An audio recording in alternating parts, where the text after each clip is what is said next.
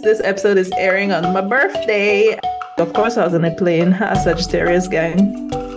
But the truth is, we're not getting out of here alive. So you have to make sure you bury me in a low cleavage dress. I have to tattoo.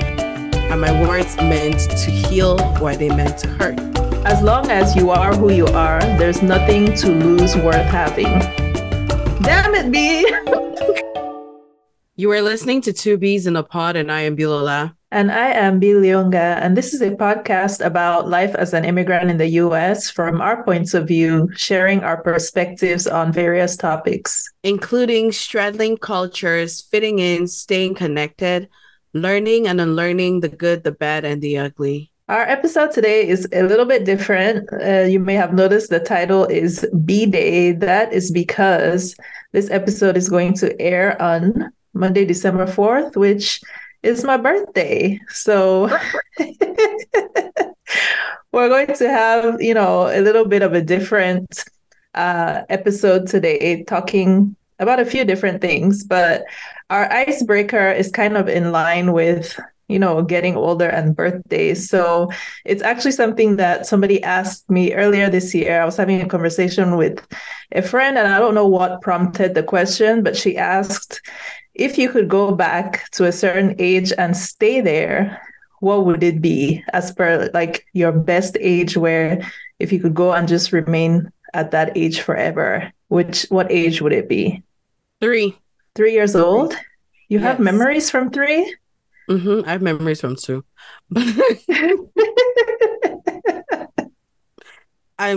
My memory is scary, good, and bad in strange ways. I remember the day they took my pacifier from me. Ma'am. I remember. I was probably 2, which is why I shouldn't have had it. But I remember it was a Sunday afternoon. Sun was shining.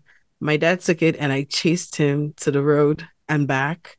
And I cried until I had a headache, and this man did not relent. I used to wear it around my neck with a rope. Yeah.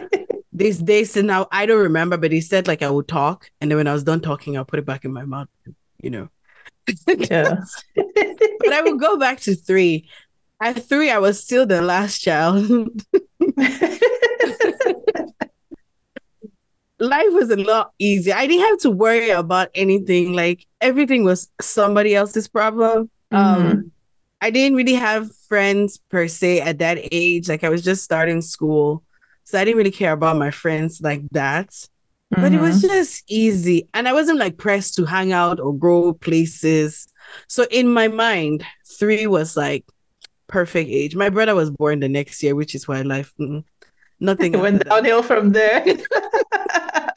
Life was perfect when it was just my sister and I. Oh, see, when she asked me that question, I was not thinking about it from your perspective all the way back to childhood, and maybe my answer would have been different.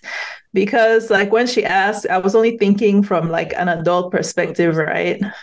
So this is what I told her, which I stand by today, but maybe I need to like split my life into 2 and like ask the question for the adulthood and childhood. But I told her that, and this is going to sound really corny, but it's honest. I told her that I wouldn't go back to any age because I feel like I know that my life keeps getting better. So like, why would I want to go back to a point where it was not as good as it is now? Not necessarily that it was even bad back then, but that is better now. So I don't ever, there's nothing back there that is better than what it is now, if that makes sense. Yeah, I get that. And I think I would agree with you. Although if you had asked me, I'd have probably tried to find an age.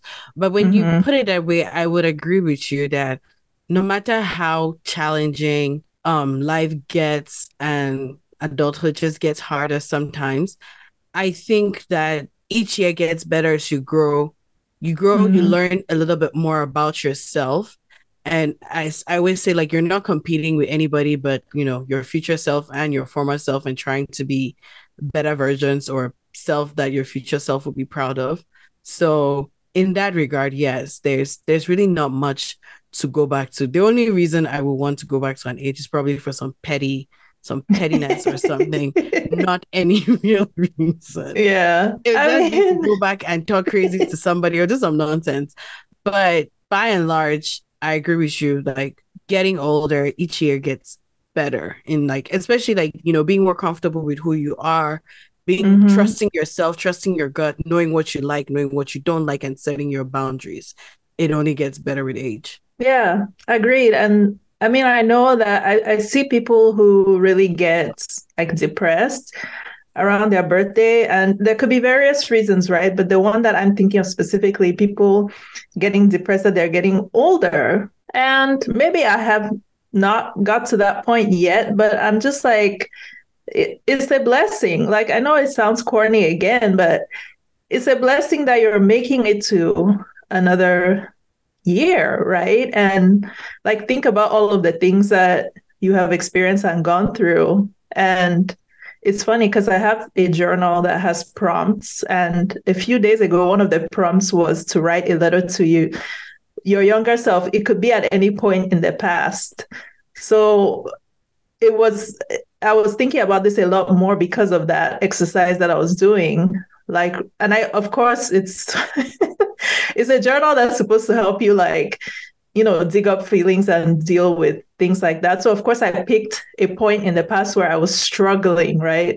So I was writing a letter to that version of myself at that moment in time. And I was telling her, like, just hold on, right? Like, if I could bring you here and show you how things are, like, it gets better, but you just have to like work through this, what you're going through now, but it's ultimately going to be for the best. So that's kind of my philosophy. Like, even when I experience things now, and sidebar, this is why I like journaling, because if you go and pull your old journals and you just pick, like, think of a time when you were going through something like really bad and you thought, like, I'm never going to get over this. This is the worst shit. And you read how you were expressing yourself then.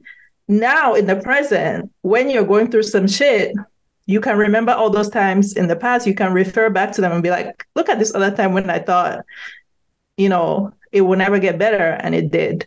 So I guess my advice to everybody is that you should journal. I'm laughing because I have my journals from Form 3 to about upper sit in my possession right now. Nice. All I see is a dramatic, angsty person. It's like every 2 days, oh my goodness, everybody hates me, or I hate everybody and nobody understands. It is, next time I come, I'll try to remember and give it to you because they're hilarious for just how all the emotions were just extra dramatic. But I also say that because I was a terror as a child, I read both my siblings' diaries growing up, the older one and the younger one. I have trust issues with a diary because I know what I did. So I treat my diary, I give myself crumbs in my diary so that I remember what I was talking about. But it's I get you. It's not for everybody.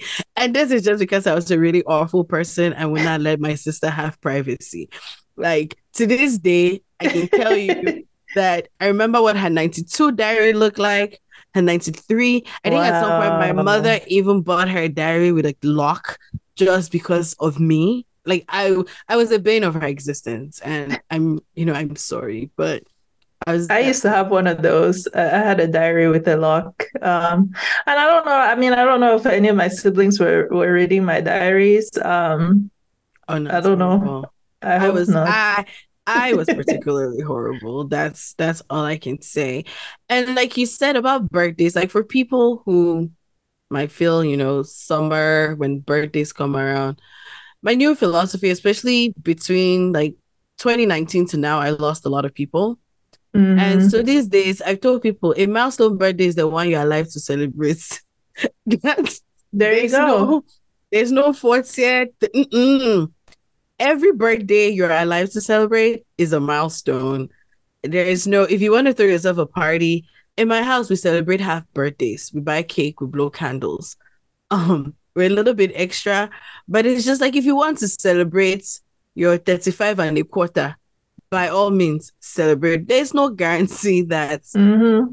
you're gonna be there for, so I don't like the milestone thing. I tell people just celebrate being alive.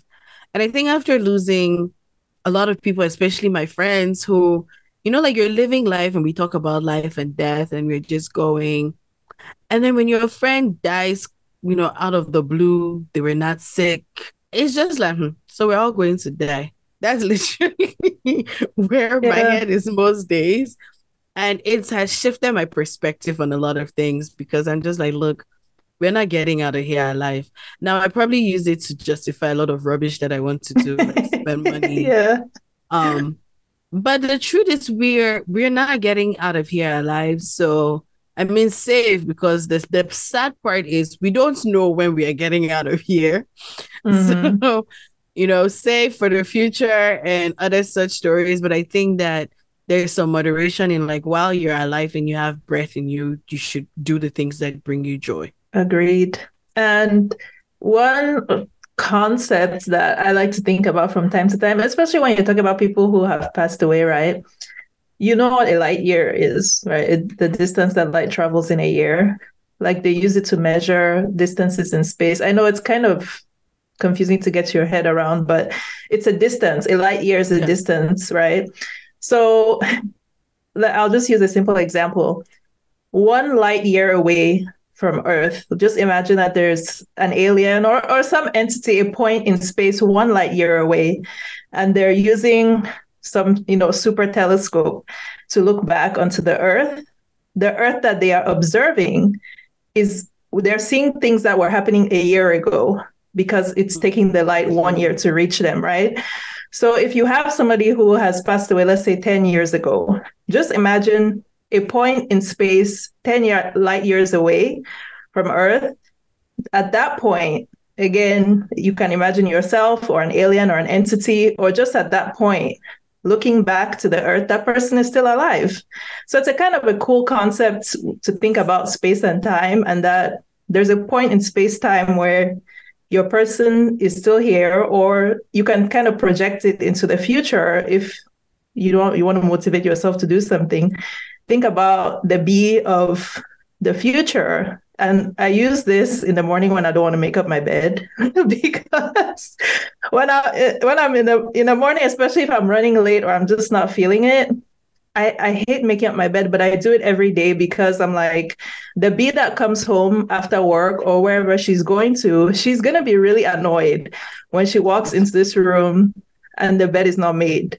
Yep. Or she's going to be really annoyed when she walks into her house and the coffee mug that she was drinking when she left is on the counter. So I try to think of future bee when I'm making my decisions, right? Like, I care about her, so I'm going to take that 30 seconds to make up my bed. I'm going to, take the 30 seconds to put this mug in the dishwasher. Now, does it always work with big things like you talk about spending money? I care about present B also. Present B wants to shop life. So I got to balance all the Bs. Yes. I have to think about present B, like you said, she might die tomorrow. So I want her to enjoy some things, but I'm also thinking about future B who is going to be looking for that money in her bank account. And she's going to be like, damn it, B. Balance. Yeah, it's like a really fine balance. But it's like, people who you're storing money and you don't know. When my friend passed, I lost a friend 2 years ago and she died really suddenly. And I think every now and again, I think about her. She had gone on this trip like 2 weeks before she passed. And I'm like, man, I'm so thankful she did that, right? Like she'd been working so hard and doing all these things. I'm just like, man, I'm so happy that she was able to take that one trip because it's like, we're all working, we're saving for retirement. Imagine if she hadn't taken a trip that, I'm saving money for this thing, or I'm saving money for that thing. So I always think about that. Like, I'm happy she got to do that for herself. Mm-hmm. But I hear you on like like last weekend we went out of town for a few days. I remember being adamant about like I had to change the sheets before we left. Mm-hmm. Just because I'm like, I don't want to come back and there's stuff on the bed, or like when you're traveling sometimes and the chaos, or like in night outs, as they say, girls remove the whole closet. Hey, good. To pick an outfit. And sometimes something just tells you, take care of this. Or last year we're going to a wedding, right? So we went to like a destination wedding. And I remember my cousin and I being adamant about cooking that afternoon. And everybody was looking at us, some kind of crazy, like, why are you guys cooking? We're going to a reception, there will be food. And we kept saying, we're going to come back, whatever hour it is we came back, we will be hungry. Mm-hmm. And we insisted, and finally we cooked like this big pot of pasta. We came back 3 a.m., 4 a.m. People are high, hungover. After they were done eating, somebody's like, thank you guys for insisting. See? Because I can't imagine coming back that morning and like there was, what were we going to do? And stores were closed. We would have been looking at each other. So yeah, it's one of those things, like anticipating what your future self would need and being there and giving it to them. Yeah.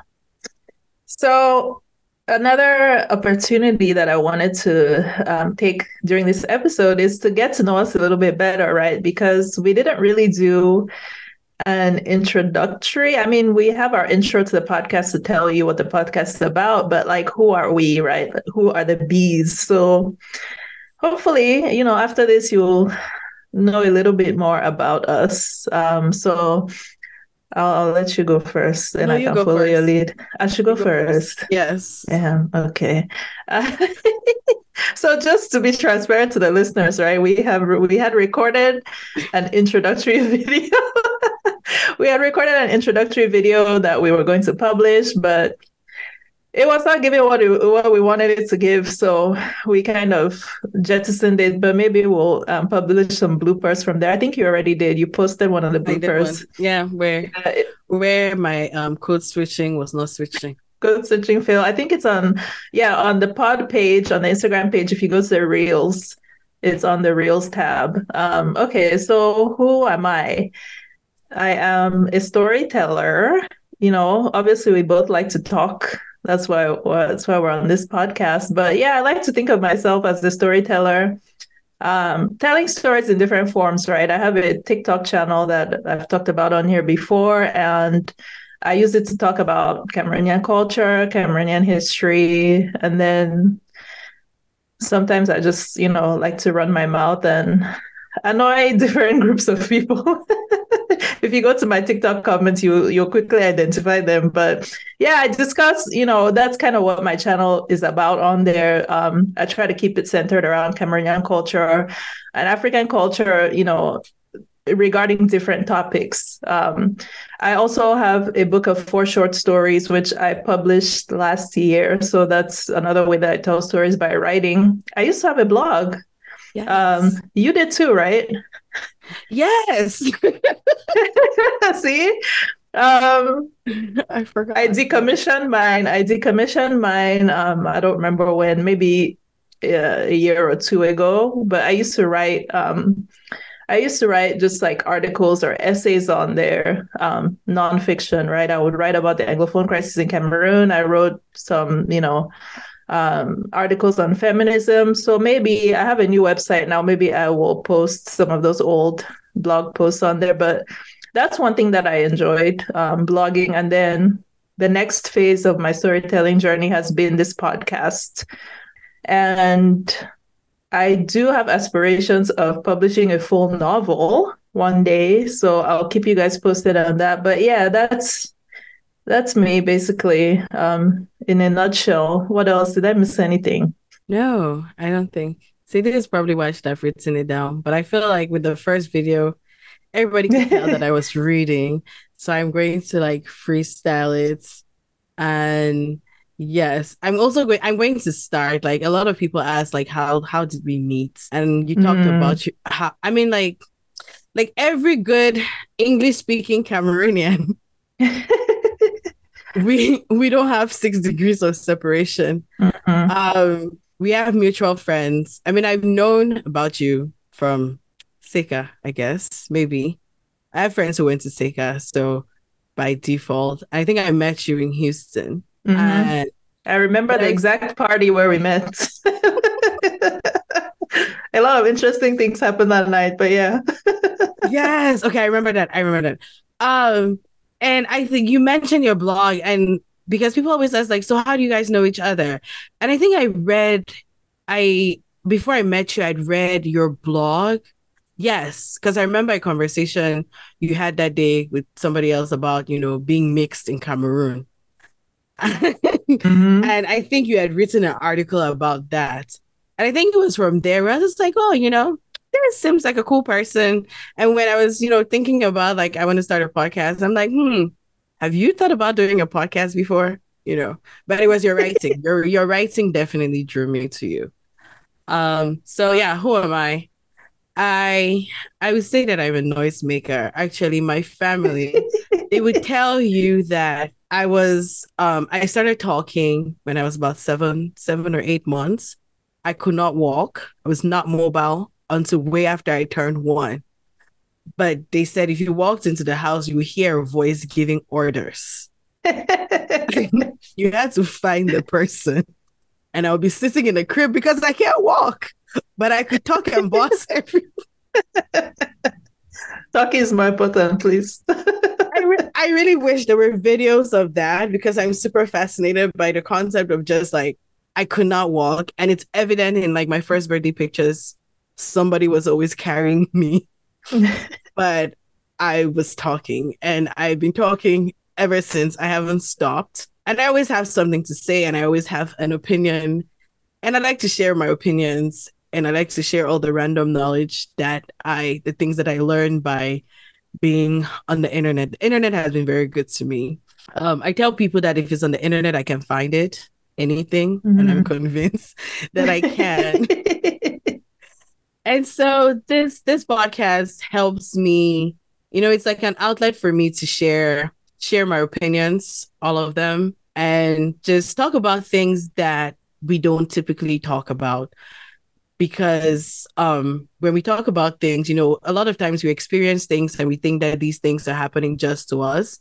And by sharing these stories and just sharing our experiences, where I'm hoping that I'm helping people realize they're not alone. And hopefully over time, we build a community of people like-minded and otherwise who can challenge our opinions, our views, and we all learn from each other, You know what? I was having lunch with a friend this weekend, and she was, giving very positive feedback on the podcast. She loves it. And then she paused and she was like, "Can I give you one criticism?" I said, "Please go ahead."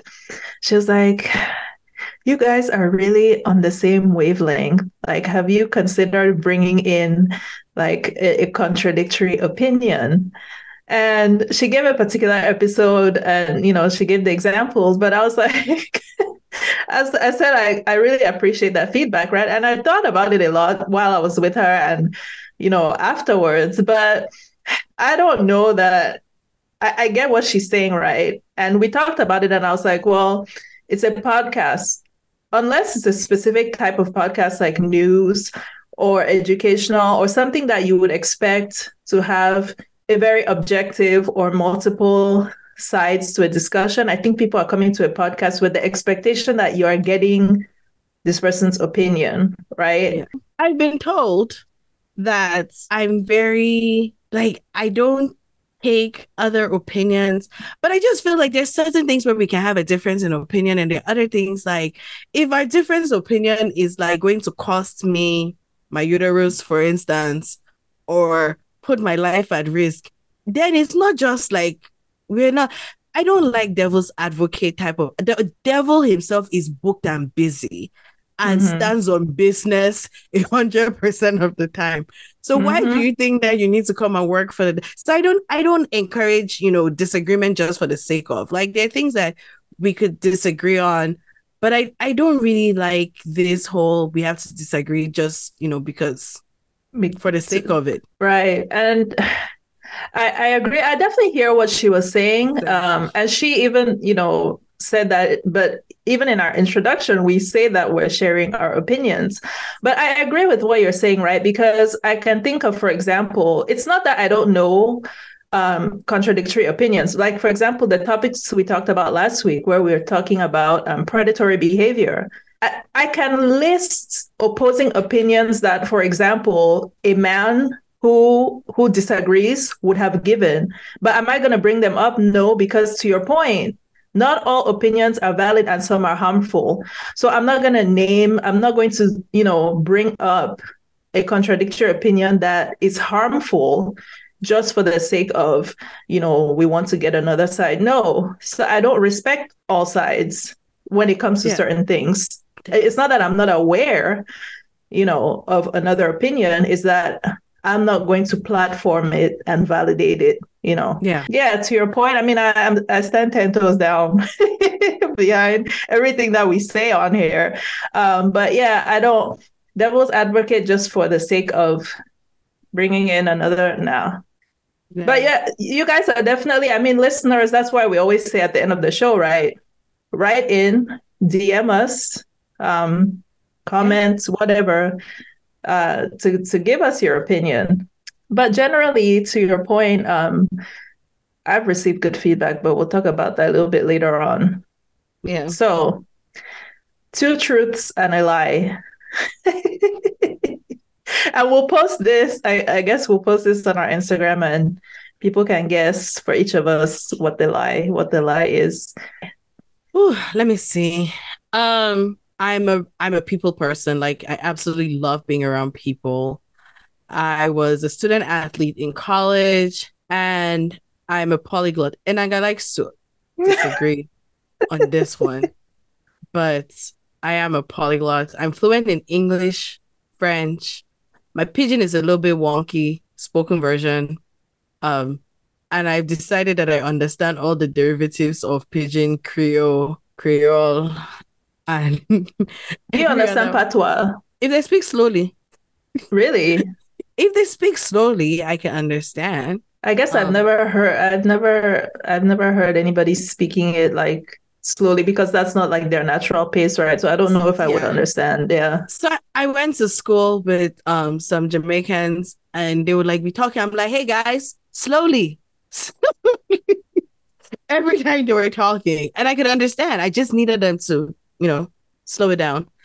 And I mean, like, some people would disagree, but I've been learning Duolingo Spanish, so I'm convinced that I'm like beginner level. I think I'm intermediate now, and I'm giving myself a pat on the back, because yesterday, and I don't know what's up with my TikTok algorithm, my FYP, a makeup video. A girl was doing her makeup, and the whole video she was speaking in Spanish, and I can read Spanish pretty well. I intentionally did not look at the captions, and I was just watching her do the makeup and listen, and I understood, I would say 90% of what she was, and she was speaking like fast. She was talking about how she's going out on a date with her dad, and she's bought him some gifts, and she's going to show us the gifts, and she was kind of going on, and I was like, wow, I'm super proud of myself. Now, could I have had a back and forth conversation with her? The speaking is what gets me.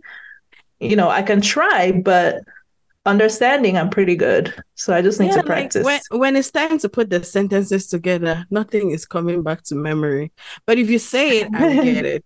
But when it's time to like put a full sentence together, I'm just like, what's going on here? So yeah, I get that.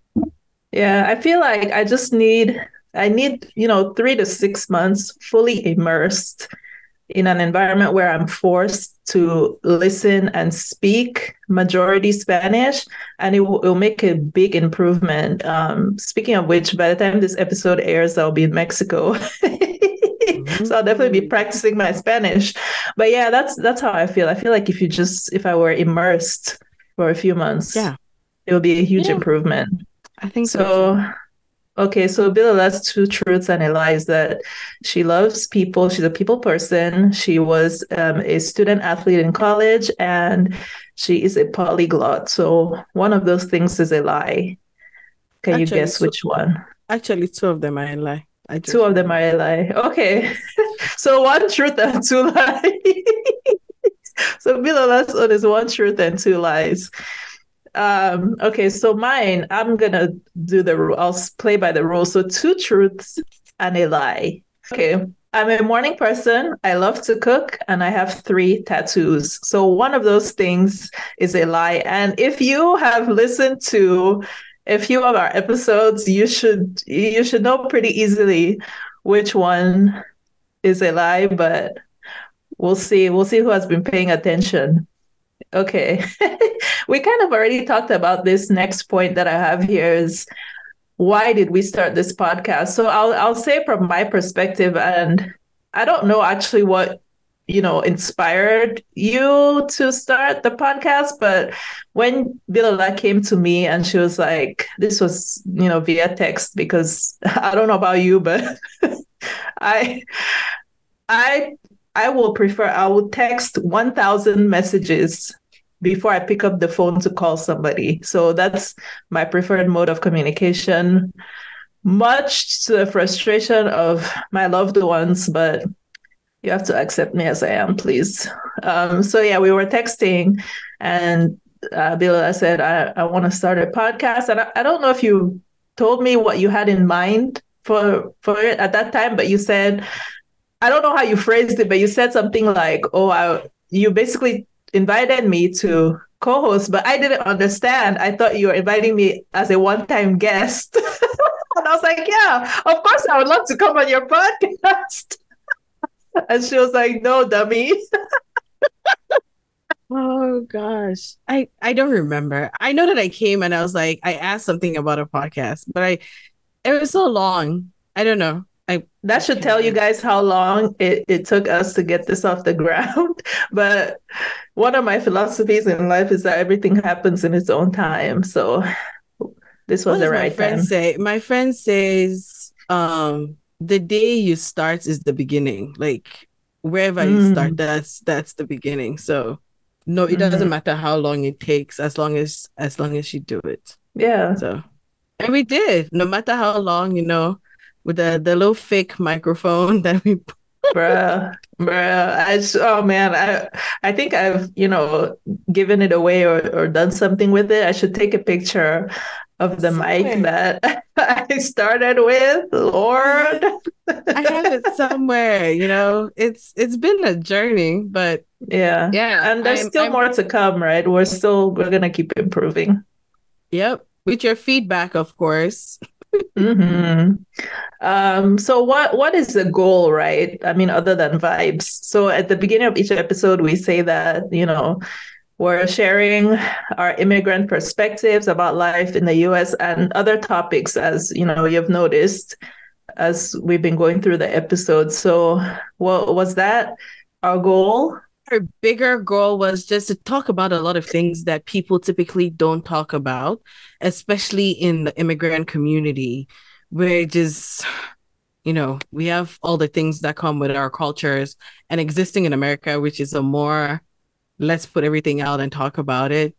And so by talking about, some of these quote unquote taboo topics, it starts the conversation for people to be able to share their own opinion and their own perspective of things that are typically not discussed. And this is going to sound a type of way, but this podcast is a podcast that I needed as a podcast listener, right? I don't know of a podcast like what we are doing. Specifically with the objective that we've said, right? For, a podcast by African immigrants talking about the topics that we are discussing. I may be completely wrong, like that there are many, many out there and I'm just not aware of them. I don't know a podcast. And I was seeking this type of of course, I have my favorite podcast that I listen to, but on this specific type of topic, this type of vibe, I know that I, as a listener, was missing this. So I hope that, I don't know about you, but we are making the podcast that I like as a podcast listener. Let me tell you guys something. And again, maybe it's because we're full of ourselves. We listen back to these episodes and laugh our asses off. Like a few days ago, Bill was texting me something about the episode that we just recorded. She was like, why are we so funny? No, but it's true. It is true. There are a lot of things that the more I've grown, I've come to find out that there are just certain things that are common, but nobody talks about it. And so people tend to feel like it's only happening to them. And so those are the kinds of things that I wanted to talk, like as opposed to just talking with my own friends. I wanted to be able to talk about those things where other people can now have those discussions with their friends. Mm. And talk. Like I think for me, especially one thing that I learned later on is like there are a lot of things I've learned as a woman just by being on the internet, right? Like how common endometriosis is or how common miscarriages are. But it's something that just feels like it's whispered in these little Mm-hmm. places, or just even money management, like finances as an immigrant in this country coming up where people are like, oh, we don't do debts in our culture, where I'm just like, simple interest me, please. I'm just saying, like, I'm not a big fan of compound, but simple interest. There are ways to make the system work for you and be mindful. And so, just some of those conversations, those are the things that I would have loved, as a podcast listener, that I'll be like, yeah, I can relate to this thing. And so, being able Mm-hmm. to talk about it and getting the feedback. A friend of mine sent me a message last week where she said, she's like, this podcast, it just feels like I'm hanging out in the living room chatting with my girlfriends. And I was like, man, Oh. and that was so touching because it's like that's really what we're going for, right? Like you want it to be just we're not preaching or telling people, but just sharing our experiences that others find relatable. Then you know that you're not alone. Like this thing that you're going through, you're not crazy. It's happening to other people. Like the boarding school experience, a lot of people shared Mm-hmm. like they thought the experiences were bad. And then just listening to that is like it brought back a lot of memories. But then they realized like their experience, they were not crazy or they were not losing their minds for feeling the way they felt about certain things. Yeah, I got a lot of like good feedback on that episode that it really resonated with people who went to boarding school. And I hope it was entertaining for people who did not go to boarding school, just, to hear the kind of madness that we were dealing with. Um, but yeah, I really love what you said about realizing that you're not alone or you're not one of, just a few people that's going through something, because that is a comment that I sometimes get on my TikTok videos, particularly from other Cameroonians, but other Africans, right? And I think we live in a community or as people, cultural people who, in a way, are very stereotyped, right? Where even we within the culture, we look at other people that we don't know, and because they are from our culture, we are stereotyping them to think that maybe they are religious, they are conservative, they are this way, they are that way. So sometimes on my TikTok, like when I make videos, particularly talking about my spiritual beliefs and how I deconstructed from Christianity, I will get comments from other Cameroonians saying like, wow, I didn't know there were other Cameroonians who thought like this. I get that from other Africans. And I think, that is something to your point where people feel like, oh, I've gone through this, I think this way, I'm having this experience. It's just me because, I am a weirdo. But you're not. You're not a weirdo. And if you are, you're in good company. Yeah, definitely. Like your TikTok also, I think something that I learned on your TikTok was how similar Sierra Leone pigeon and Cameroon pigeon are, which then brought into thinking about, like the history of Cameroon and Alfred Sika coming to Cameroon with people from Mm-hmm. Sierra Leone and that connection. It's just, there's so many things. There's so many topics that I think we can discuss and open room for, conversations. But like you said, it's definitely a podcast that I, as somebody who listens to podcasts, I would enjoy. And I mean, I listen to the podcast after we record and I crack myself up and I laugh at the things that Bruh. you say. So yeah. Listen, if nobody else listens to this podcast, know that I listen to it. I be laughing. I usually listen to podcasts when I'm going on my walks in the afternoon, and I'm just on that trail laughing my ass off. Yeah. I sit here making clips for Instagram and I'm bursting out laughing like, oh wow, we really said that. A friend of mine called me. So she's listening and I went to high school with her. And every time she's listening, she said she's just driving and she bursts out laughing randomly, sometimes at work. And she listened, I don't remember which episode I made a comment where I said I supposedly had a boyfriend. And she's like, what do you mean by that? And so I called her, I'm like, what do you mean? She's like, and then you said he's a scammer. I said, did he or did he not scam? She said, but anybody who knows you will know who you're talking about. I said, is it my fault? I said, what am I supposed to do with that information? Like, did they or did they not scam? They scammed. That's not on me. And it's not my fault that people know me and they know them and they can put two and two. Maybe I'm helping. I'm doing the Lord's work. Hopefully, this is the shame they need to get their life back on track. Wait, they're still scamming? Oh, no, but I hope not. I hope not. We talked about scammers last week in our episode. Bruh. Okay, so again, because this episode is airing on my birthday, I thought that, among all the other random things that we're talking about, we should give some wise words, right? So because it's my birthday, I want to receive words of wisdom. Will I follow them? That's a different question, but I still like, to hear them. So give me some words of advice. I think I'm older than you, right? But it doesn't matter. I don't take that perspective on life. No, it's a complete sentence. Ooh, see, that's something that I am learning only recently, particularly I still do it, right, with men. Saying just no, because I don't want to. No, I don't want to hang out with you.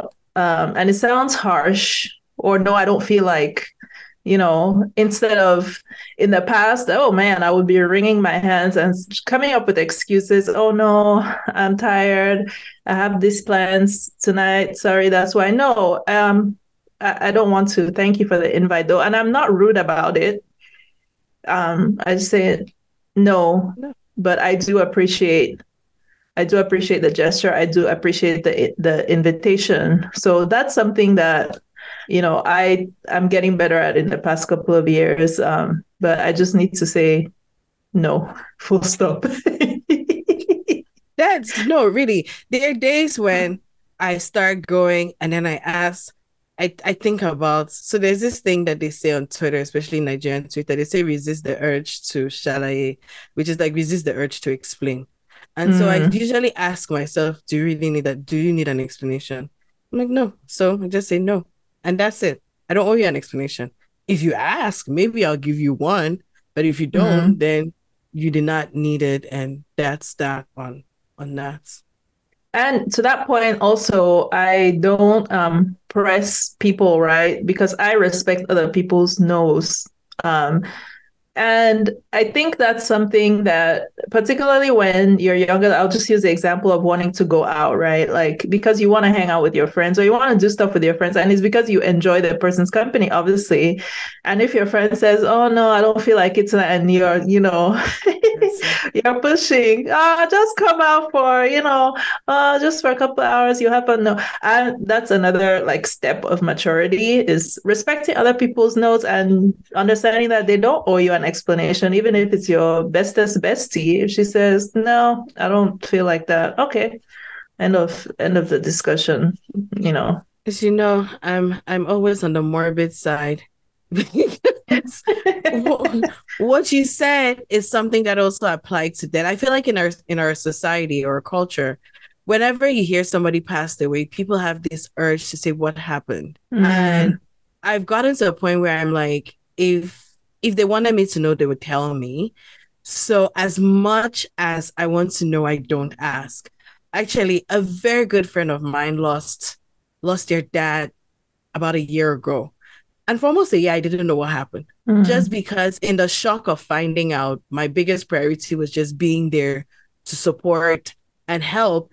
And it never felt like there was a good time to ask, so what happened? So it was like maybe a year we're having a conversation. And I finally, she mentioned something about the autopsy. And I was like, oh, what happened?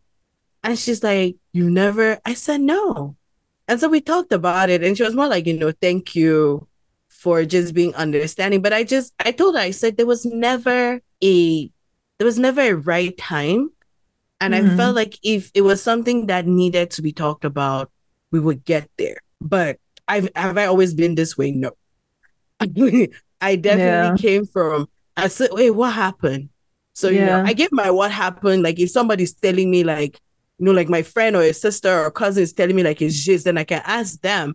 But if it's the bereaved, the family, I just tell myself like, oh, I'm so sorry. And then I do what I have to do, but I'm not asking. See, I have not thought about that. And yeah, you're right, because your job is to be there for the person that you care about, right? And maybe they don't want to start, going through all the details of why that person passed away, because at the end of the day, it doesn't matter. They're gone and you need to be there for them. So yeah, I don't know if I would always ask what happened. I would say, or were they sick? But I would always follow it with a question. And in my mind, I'm showing care and concern, but maybe that's not the way, to be fair, Yeah. Okay. That is actually some good B-Day life advice I'm going to be thinking about. Not that I'm waiting for anybody to pass away, or please.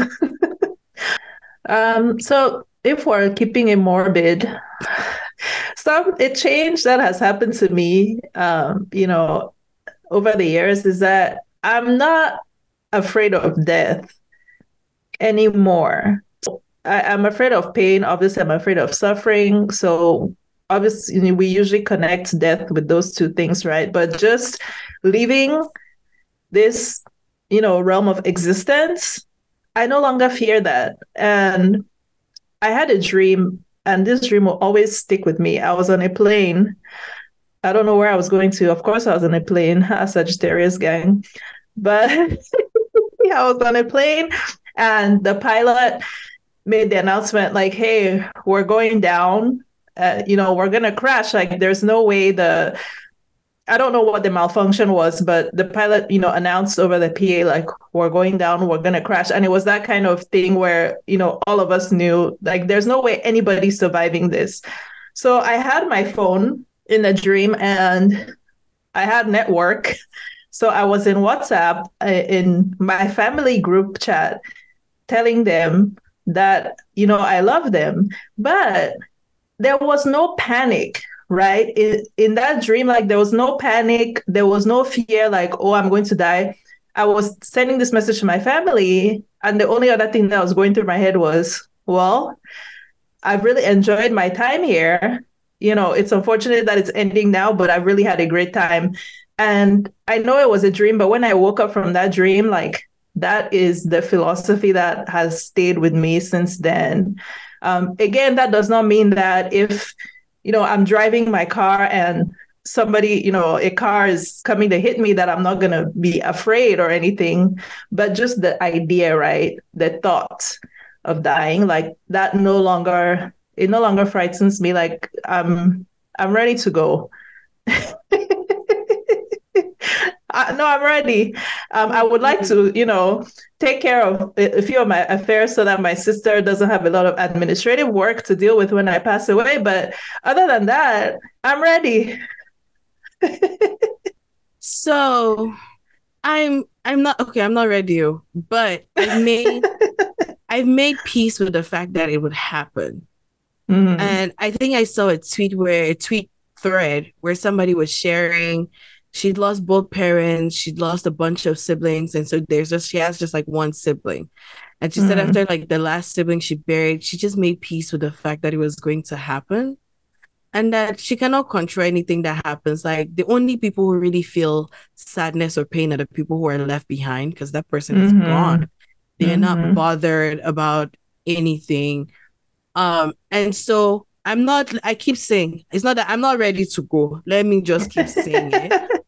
But I made peace with the fact that it would happen. And I think the big thing I think about is my daughter. I will want to be alive for her as through at least some of the more critical parts of life. But which also makes me try to be a better parent so that she's prepared for life at any point with or without me mostly.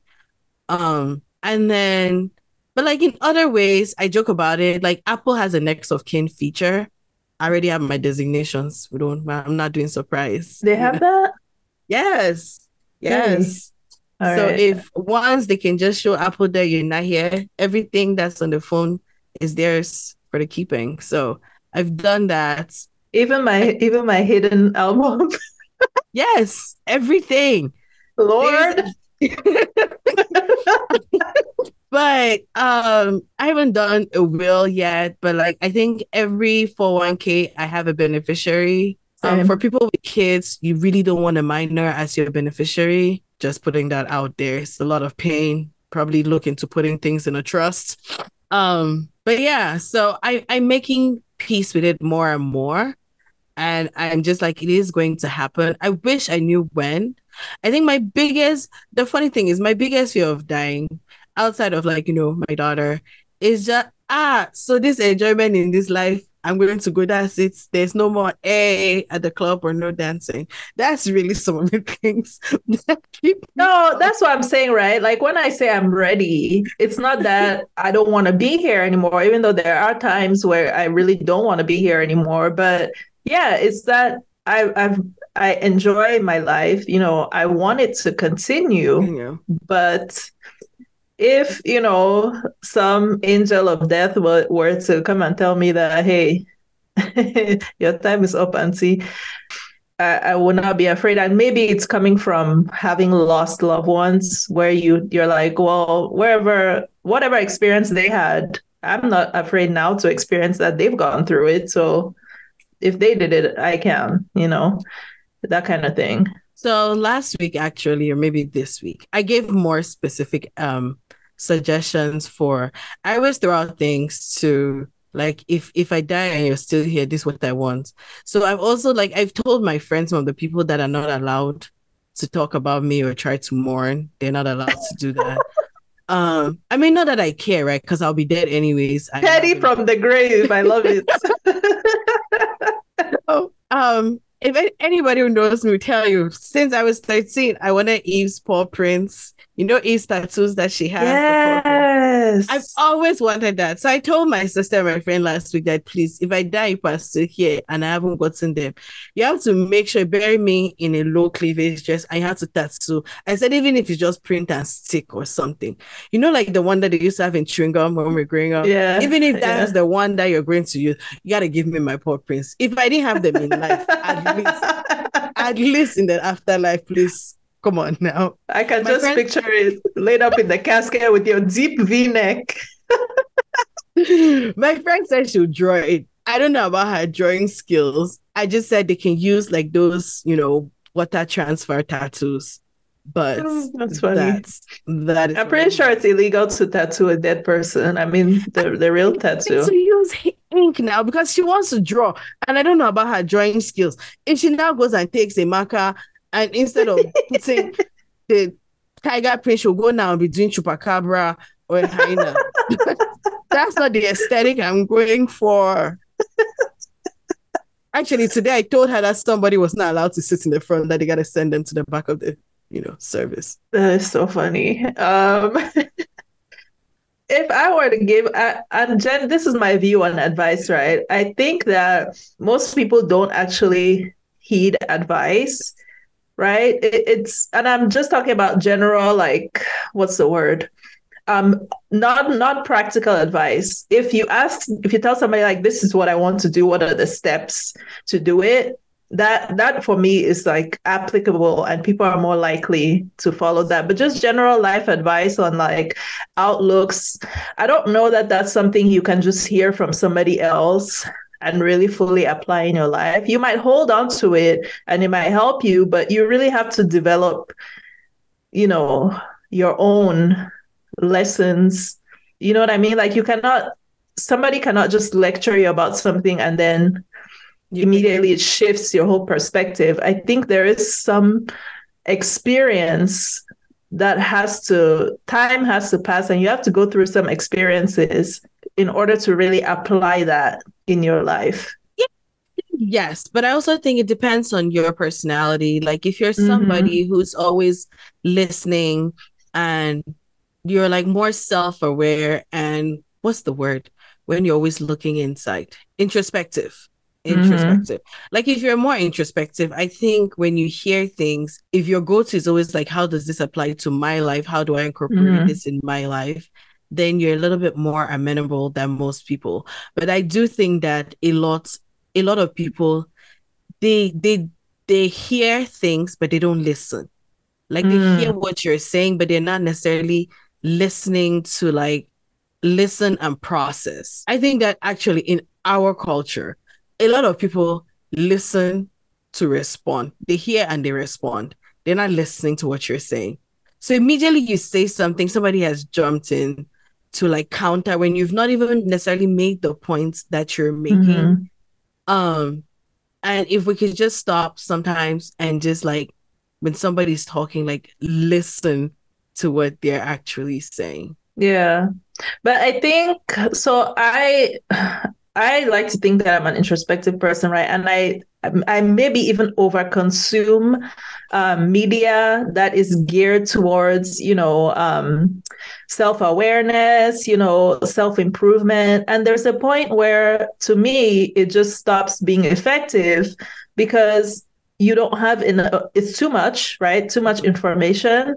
It is usually a lot of times it's the same thing, Thing, yeah. um, right? Especially if it's social media where the algorithm is really gearing it towards you. Like, I'm not gonna lie, like I am on spiritual TikTok, and some of it is very useful, and you kind of learn what to, just let go and what to hold on to. But yeah, I think there's a point where it becomes ineffective because it's too much, Too much. Yeah. and in a way you even become desensitized. Like it really took me for a long time. I would hear people talk about, positive thinking and words of affirmation and and I was consuming that content and I could repeat it back to you, but it was not for a long time until I actually applied it to my own life. So I feel like that's the same with advice. And maybe it's our job to filter out what we're But receiving so that, yes. yeah, we can really apply what is useful to us, because there's a point where it just becomes ineffective because it's just too much, right? Yes. But I think that maybe sometimes you're applying the advice, but your application is not overnight, right? Um, Mm-hmm. I would say that I think that I'm naturally a pessimist, if that's a thing. And I have a friend who tells me that she admires how I can just try to find joy in everything. And I always say, that's not me. That's not who I've had to. If you see it today, I've worked my way to this point. Mm-hmm. I might not always feel like that is who I am because I know that I feel like I'm a naturally negative person. So I have to find ways to choose joy and be intentional about the ways that I find joy even when everything is going to shit. So, Mm-hmm. um, it didn't happen overnight and somebody else notices it, but I don't always feel that way. And it's something that I feel like I'm constantly working. But with like what you said with social media, that's the one where I have to control what has access to my head because the Mm-hmm. algorithm would just be pushing and pushing. So I have to be mindful of what I am receiving. And I think that that's where self-awareness and just introspection, because I say down to like ads, right? So we'll always compare. Tosin and I will look at our Instagram ads, for instance. And I'm like, why are you getting all these things? Because I swear down, I've never intentionally clicked an Instagram ad just because I don't want them, like they can get my whatever I'm searching from my browser, Mm-hmm. but I've never on purpose clicked my ads. So my ads are all over the place. And that's how I treat social media, where there have been times where I feel like if I come to your page, every day I see you, I'm like, this one again, I'll block you. Not that you did anything, but I Mm-hmm. have to control what my mind is taking because I'm like, Mm-hmm. why does this person elicit such negative feelings and reactions from me? And so those are Right. like some of the ways that I try to curate what the information that I'm getting. Because like you said, there's so much information that is coming at us every Mm-hmm. day from everywhere, some more subtle than others. And you have to be really, really mindful about streamlining what you're consuming. Agreed. So if I can offer some advice after I've said all that about advice, but the one thing that I know for sure, right, is for me, authenticity, you will never go wrong with being authentic. Yes. Being authentic. So those of you who follow me on Instagram, you know that I'm into tarot. And there's a tarot card called the Sun card number 19. And my favorite reading that somebody has ever done on that card was really short. She said, as long as you are who you are, there's nothing to lose worth having. As long as you are who you are, there's nothing to lose worth having. That's to say that as long as you're being true to yourself, you're being authentic, anything that you lose as a result, any people, any opportunities, any things that you lose as a result of you being authentic, it was not worth having in the first place. So if I have to take one piece of advice with me my whole life and something that I try to apply, it's that one thing, is to be authentic. Now, it does not mean that you're not going to make mistakes. You will. You make mistakes, you'll hurt people, you will hurt yourself. But even when you are learning from those mistakes, you're always going to come back to your authenticity. Like it will never lead you astray. What will lead you astray is trying to be somebody else. That is where you're going to go off the rails. But being authentic, I mean, for me, if I could, go back and offer advice to my younger self, like it would be that one thing, which obviously she already knew because I'm here today. But it would be that, like, that's the one thing that, and I don't know where I got that from, but to me, that you will never go wrong with that. I want to piggyback on authenticity because as a recovering jackass, like I refer to myself sometimes, authenticity does not give you permission to be an asshole or a jackass. Mm-hmm. You have to be very careful with your words. You can be your true self without being hurtful. Something that I always say is, are your words meant to hurt or are they meant to heal? So I used to be the school of thought, but you know how I'm just blunt. That's how I am. Like, yes, I was being myself, but I was also hurting people who were supposed to be my friends and people that I cared about. And as human beings, they're only going to take so much. And after a while, nobody's going to want to be around you. And so while being your authentic self, you can call out people, you can, tell people their truths that they're in denial about. But I think that especially for people you love and care about, you should always ask yourself before you say something, are my words meant to heal or are they meant to hurt?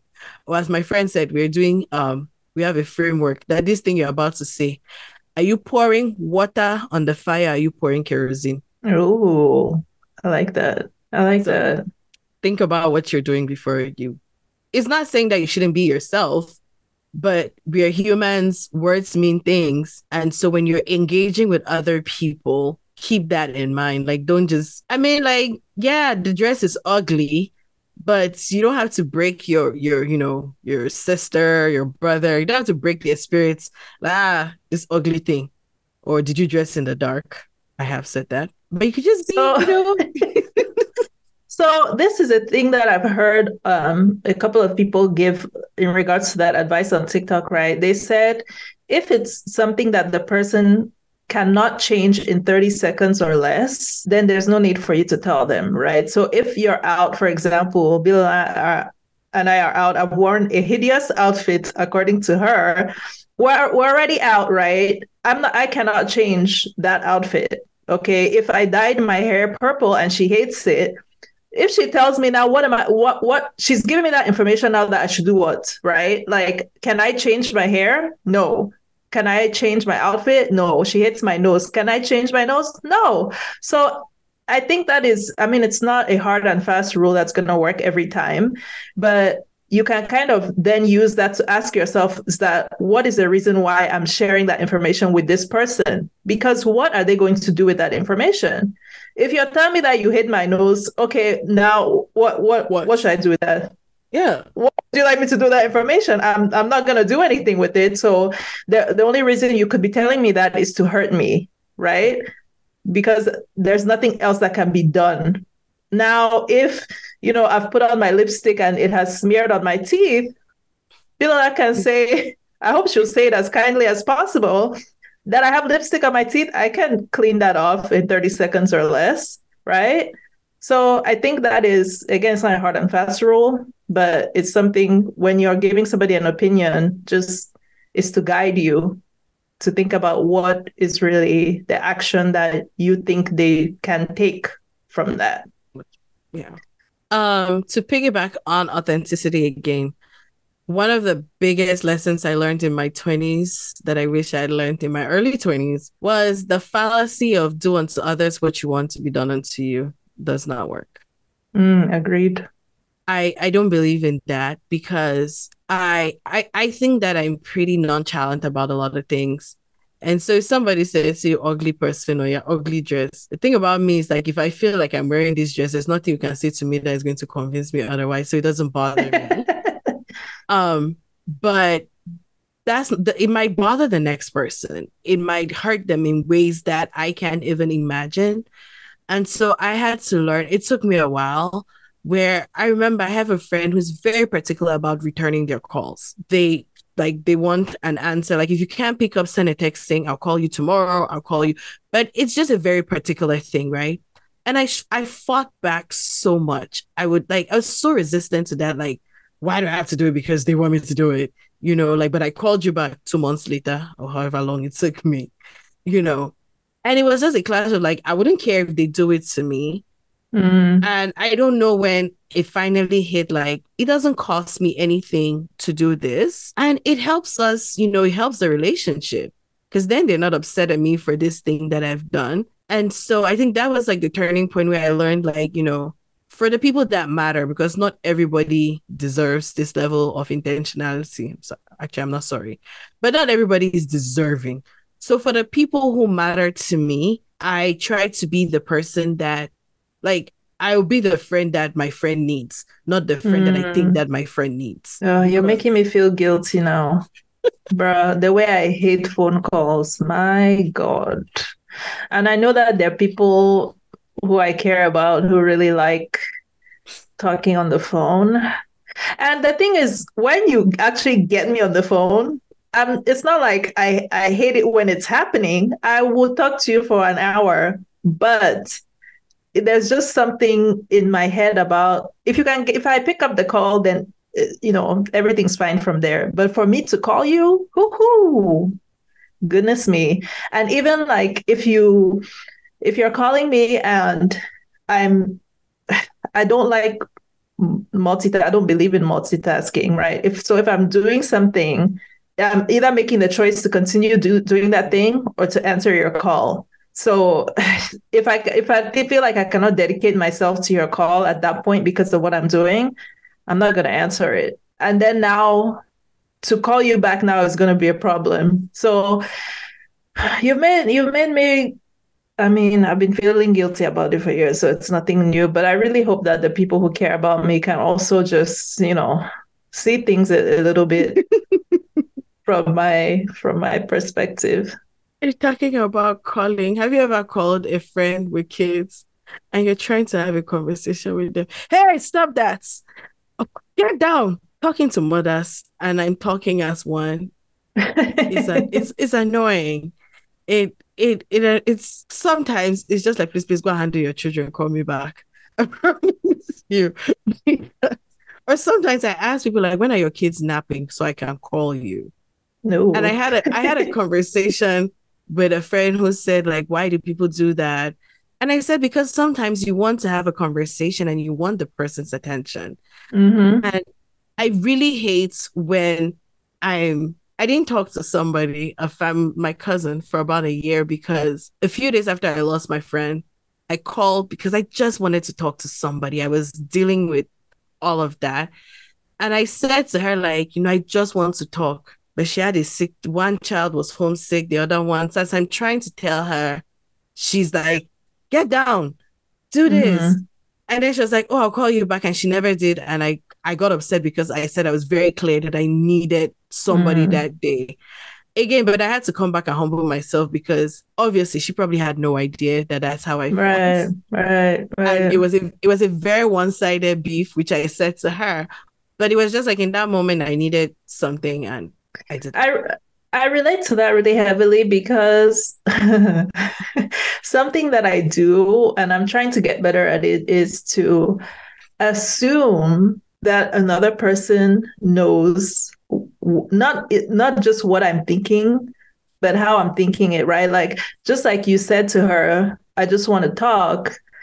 You're making the assumption that because to you, you have said that, and there's a certain gravity, right, that it has for you internally because you know the context in which it's being said. The other person doesn't know. And I do that a lot, like and I'm trying to get better. I think that I've said something to you, and according to me, you should know. You should know every context. You should know every background. You should know everything. And I would do exactly what you said you did, is to get upset because the person took something away from the interaction than what I intended. So yeah, that's something that I'm definitely getting better at. And as an overthinker, it's difficult. It's it's a really difficult thing to do as an overthinker because you really construct in your mind imaginary scenarios. Listen. Imaginary scenarios. You fill in the blanks. Before I talk to somebody, I've had the conversation in my head. I have decided this is what I will say. This is what they will say. This is my response. This is what I've anticipated everything, made up all these scenarios.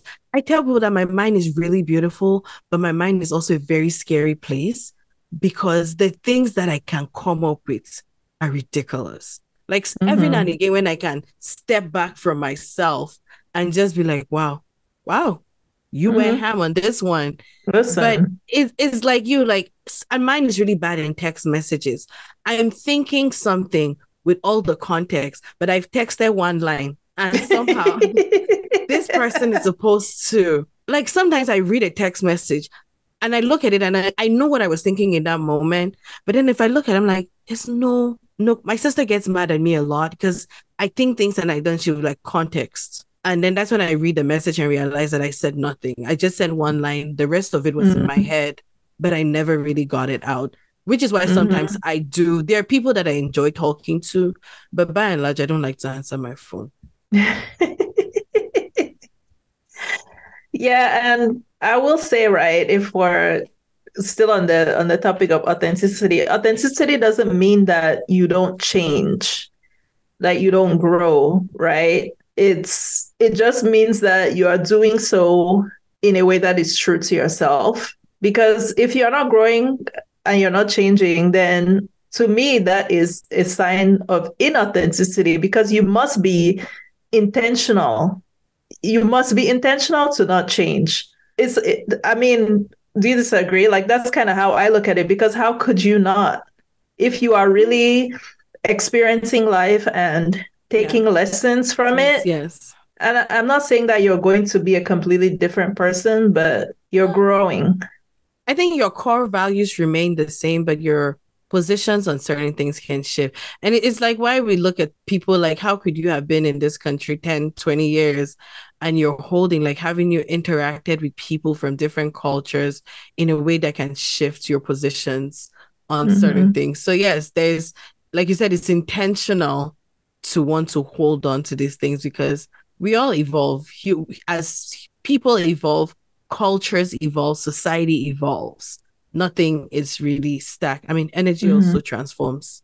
So... but it's never destroyed, never created nor destroyed. So yeah, you have to make a choice to not learn from your experiences. Another thing, one thing I will also say, I think as adults, asking for help and accepting help. I don't know if it's society that told us that at a certain age, we can do all things, we can be all things. And you're struggling and you're like crumbling. And you, for whatever reason, it's a sign of weakness to ask for help or whatever. I feel like we find it difficult to ask for help and accept help sometimes for good. True. And I'm sure there might be trust, betrayal. You don't know. But I think maybe even with the people that we trust, it's hard to call somebody and say, hey, I just need a friend right now. Or I watched a video today where somebody said she was going through like a divorce. She was really unhappy. Her family was away and she wanted a hug. So she went on Amazon and bought a teddy bear because she wanted a hug. And I live with a child who can walk up to me every 5 seconds, like, can I get a hug? Which is like that. I think that's what we should be able to do. Like, can I get a hug? Can you come hang out with me? I think that as humans, like, I don't know what it is about getting older. Like you reach out to your friend, like, hey, when we're teenagers, reach out to your friend, like, hey, can you come over and play? As adults, I don't know why we cannot tell our friends, like, hey, come over, let's drink wine and eat pizza. It just seems like we're not comfortable doing that. Yeah, like just hanging out, right? And that's one thing that I appreciate about my sister, the one who lives by me. It's like I just go over to her house and there's no agenda. I'm just there to be there, right? To hang. Like there's not necessarily, we're not having dinner, no, just to be in somebody else's presence or to be in each other's presence. And I watched a TikTok that it kind of made me sad because I have a lot of long distance friends and family. And it said what you are describing, how as kids, you experience life together with your friends. Like you guys are playing together, you are, experiencing whatever it is, the day together. But as adults, you meet up with your friends to tell them about your life versus being, there and just hanging out, playing. And it made me really sad because I feel like that is, when you have long distance friends and family, that's what you're doing a lot of the time, is just catching up, telling them what has been happening in your life. They tell you what's been happening in theirs, but you're never really just there. Living, yes. My cousin laughs or teases me that I'm needy, or because she sent me a house, or it was like a picture of two houses connected with like a tunnel or something. And I said, that's the kind of house you want. And I said, you already know. All left to me, everybody I love will be on the same street. When I go to a grocery store, I'll be like, oh, she needs plantains, so I have a key to the house. I will pass by your house and drop the groceries off and put it away, probably even cook. And to me, that is like the ideal form of life. I know 3 siblings who all live here in the same city.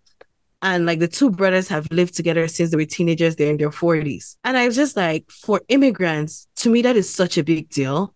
And it's such a rare occurrence for you to have lived with your sibling for over 20 years in the same city. And your kids get to grow up together. That every time I see them, I'm just like, man, you guys you're living the life that I can only dream of. And that's probably one of the reasons why I miss Houston. Just like the community of people that I had there, and being able to call a friend and say, hey, I need to go do this. Can I come and drop my kid? Or my friend, like, hey, I don't have a sitter. Can I bring my kids over? When I just had my daughter and I was home alone with her, I think I was carrying her all the time. And for whatever reason, but I'll call my friend who was a nurse and she worked nights. And I'll message her at night, like, hey, can you come and sleep here when you get off work? And she would literally just come. The 2 of them would sleep on the couch while I was cooking. I wasn't even talking to her. It was like I had company. She would talk to me for a little bit, but all she really did was she would lay on the couch, cuddle her, and they would sleep. That way I wasn't worried, like if she falls or if I'm doing something, I won't hear her. And then she'll wake up and then, go home and get ready for work. So that's really sweet. Yeah, no, Julia was the MVP for that. I used to tell her Happy Mother's Day every year. I still do, actually. So I mean, that was those were the words, wise words. Are they wise? I don't know. Maybe things to ponder. Right? Maybe just say words to ponder and see how they apply to your particular situation in life. Yes, as the spiritual girlies will say, take what is useful and leave the rest, right? Oh, Okay, I like that. I mean, yeah, I love that. The take what's useful and leave the rest, because not everything applies to you. And just to go off on a tangent, right? In terms of advice, you often hear people giving women advice like, oh, you work so much, you carry everybody. This is usually women giving other women, right? Self-care, self-care. You're taking care of everybody except yourself. Have you stopped to do this for yourself, to that do that for yourself? I just want to say I have never resonated with that advice, because maybe I'm just a selfish person, but I never relate when people are telling women like, oh no, you never stop to take care of yourself, take yourself out, do something nice for yourself. I'm like, girl, can't relate. I do it all the time. So I'm saying this to say that one, I finally came across a video, and the person is a psychologist, right? And she said sometimes self care is self discipline. And I realized that that was my own form of self care, right? For the people who overextend themselves for other people, yeah, their self care is having a day off, going to the spa, going shopping, taking themselves out to eat, whatever, all of the stereotypical things that you hear people telling women to do for their self care. But for some people like me, and maybe others can relate, self care is discipline, and it's going back to that concept of the future you, because that is a form of self-care, being disciplined to take care of your future self. So I just thought that was very interesting. Like, that is the only self-care advice that I've ever resonated with. The one that says actually self-care is not ordering Uber Eats or DoorDash, making that sacrifice that one time, or, doing whatever it is. You don't feel like working out, do it, because again, that is a form of self-care, is being disciplined. Okay. Yeah, I can see that. I think my own tangent on this self-care is you have to be wicked. I have a few people that I'm in their ears every day, like their agenda from now on is wickedness. And it's not even wickedness per se, it's just put your mask on first. I think that women especially are so used to taking care of people and overextending themselves. Like you're running on fumes, but every other person's problem is your problem when you can't even function. And so it's just my own self-care advice these days is put your mask on first. There's a reason they tell you on the plane to put your own mask on first. You cannot help people if you're running on E. You cannot pour into somebody. So you can't pour from an empty cup. That's what the girlies love to say. And hey, I mean, my cup stays full, but you don't necessarily need to even refill the cup at the spa, but it's just save your energy for yourself. Like, yes, people rely on you, but guess what? If you don't do it, somebody will do it. And if they don't do it, that's too bad. Like, where the end? The world is not going to stop. No, I promise you, there are things that you'll be, you think that you're providing this thing to somebody, you're going above and beyond, and they're telling that thing that is it that thing, that small thing. When you know the sacrifices that you made to make it happen. And so now I'm just like, gotta be wicked. You have to lean into your wickedness. Say no. You don't even have to explain that thing that you've always been doing. When they say no and move on. Be a wicked girl. Yes, all 2024. All right. So we want to thank you guys so much for listening, for following us on Instagram, for engaging, leaving us reviews on, the various platforms. We got some responses from our episode that just aired yesterday about childhood superstitious beliefs that still have you in a chokehold. So one person said, yes, the whistling one is so real. It has me in a chokehold to this day. And if you haven't listened to that episode, it is the superstition is that if you whistle at night, you are calling in evil spirits. That is a superstition from our Cameroonian childhood. I don't know if it exists in other cultures as well. And then this one you mentioned, crossing over somebody's legs, right? If somebody's Yes. sitting with their legs outstretched or they're laying down and you cross over their legs, it stunts their growth. That's a superstition. So one of our friends, one of our listeners is agreeing with that. And then she also said, you don't look into the mirror after somebody you know dies, because they might show up. They might show up in the mirror. They might show up in the mirror and you'll be next. But low key, I want to see my person. So I'm going to start looking. If that's the way that I know that I'm next, I would like to know, Right? So Right? I also want to say hi. I want to say hi. Tell them to prepare the way for me. This one, I don't know that it was a superstition as much as a manners thing.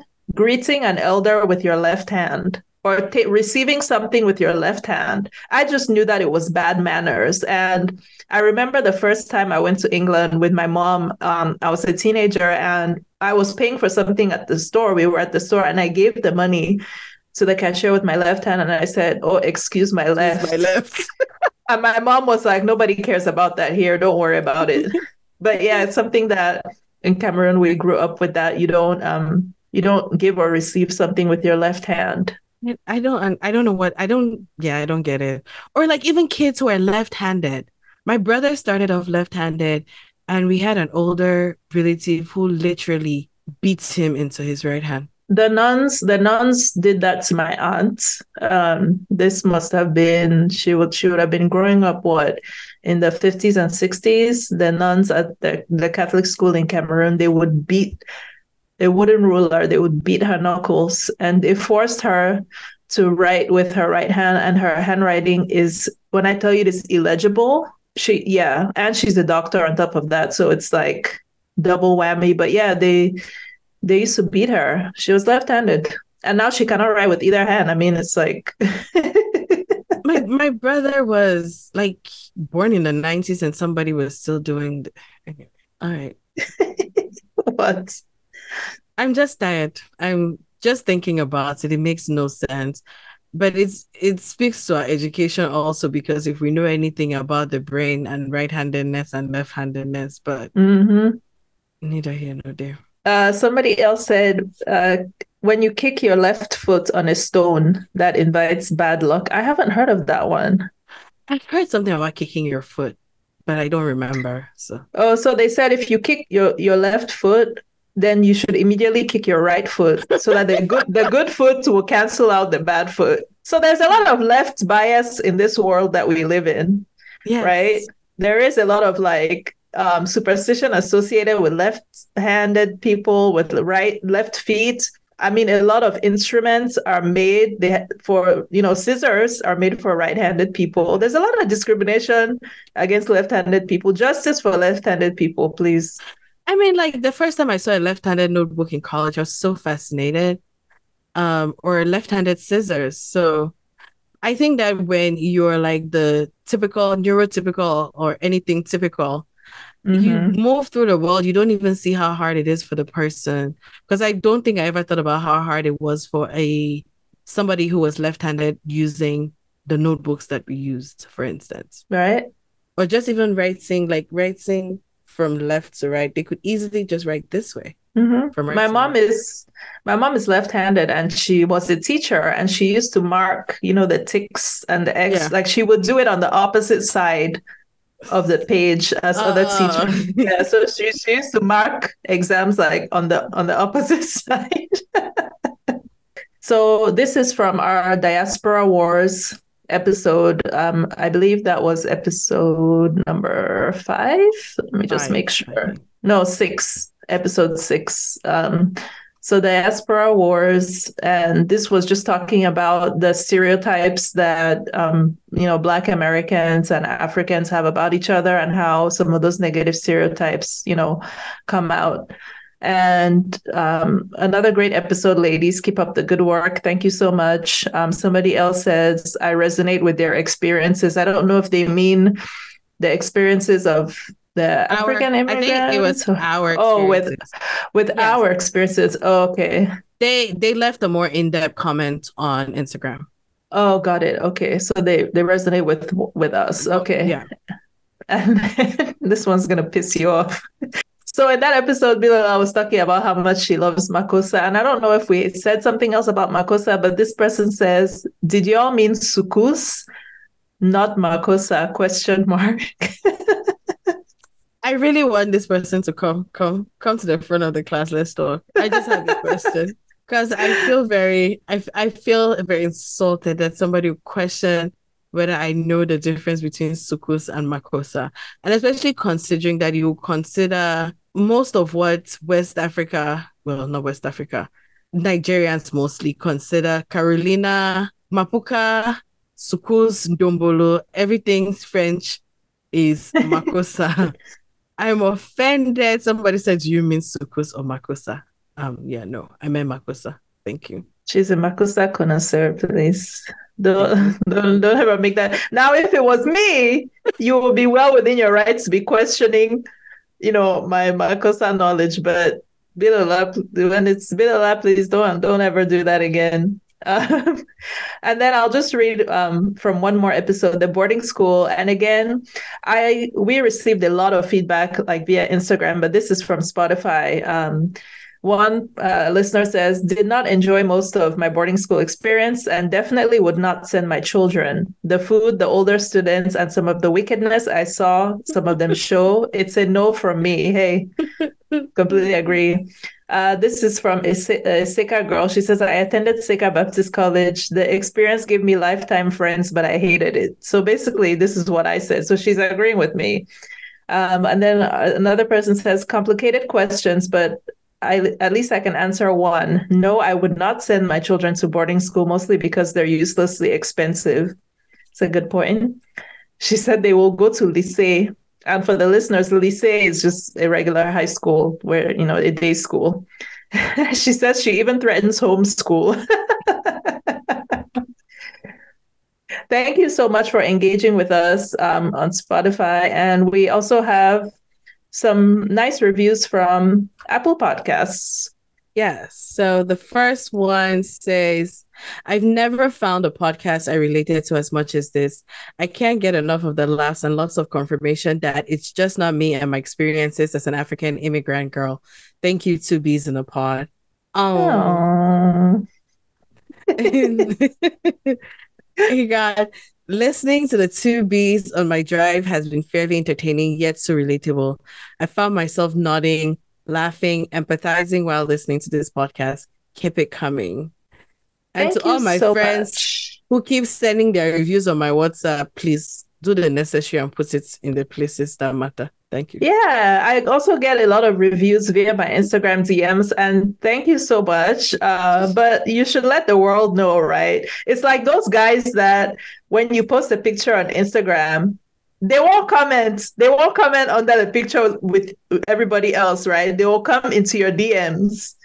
They'll first DM you your own picture, and then they start, the compliments in the DMs. Please, guys, don't be like those guys, okay? Leave your compliments out in the public for everybody to see, on Spotify, on Apple Podcasts, wherever you're listening.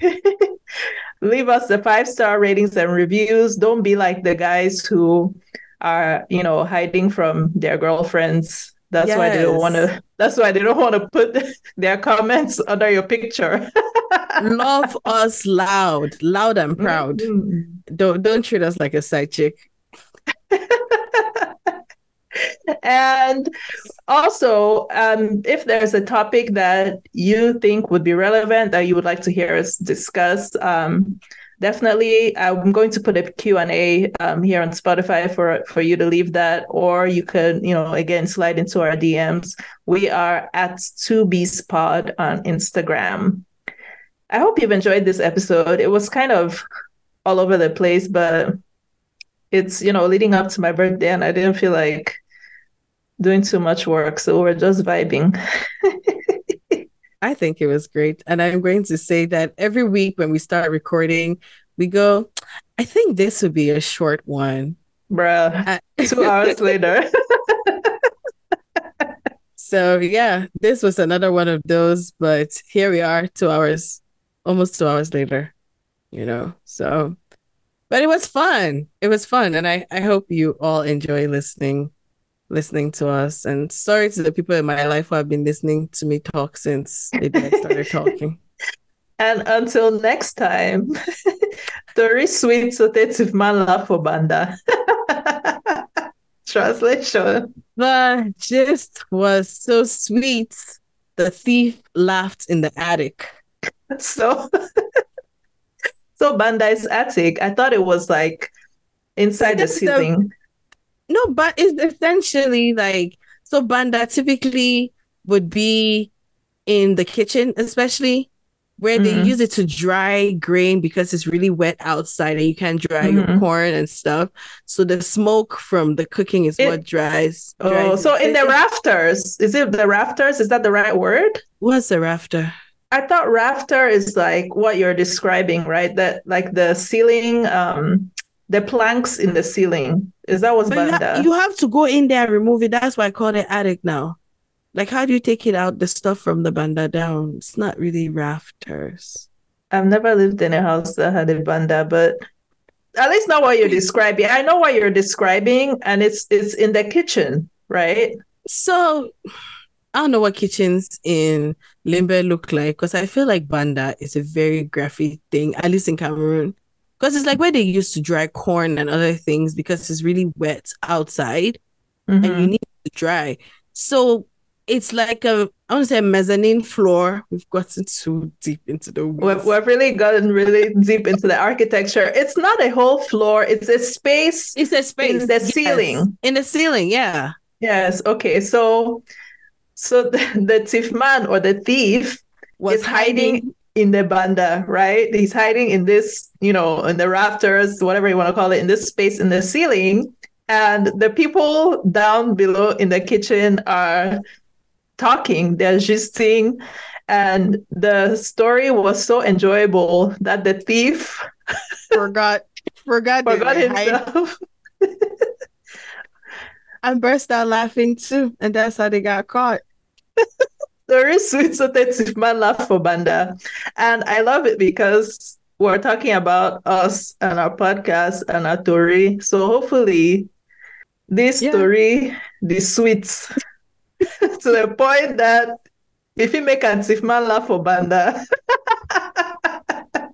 I know somebody who uses this, especially when you tell them like hot, just like it's really sweet. They're like, whoa.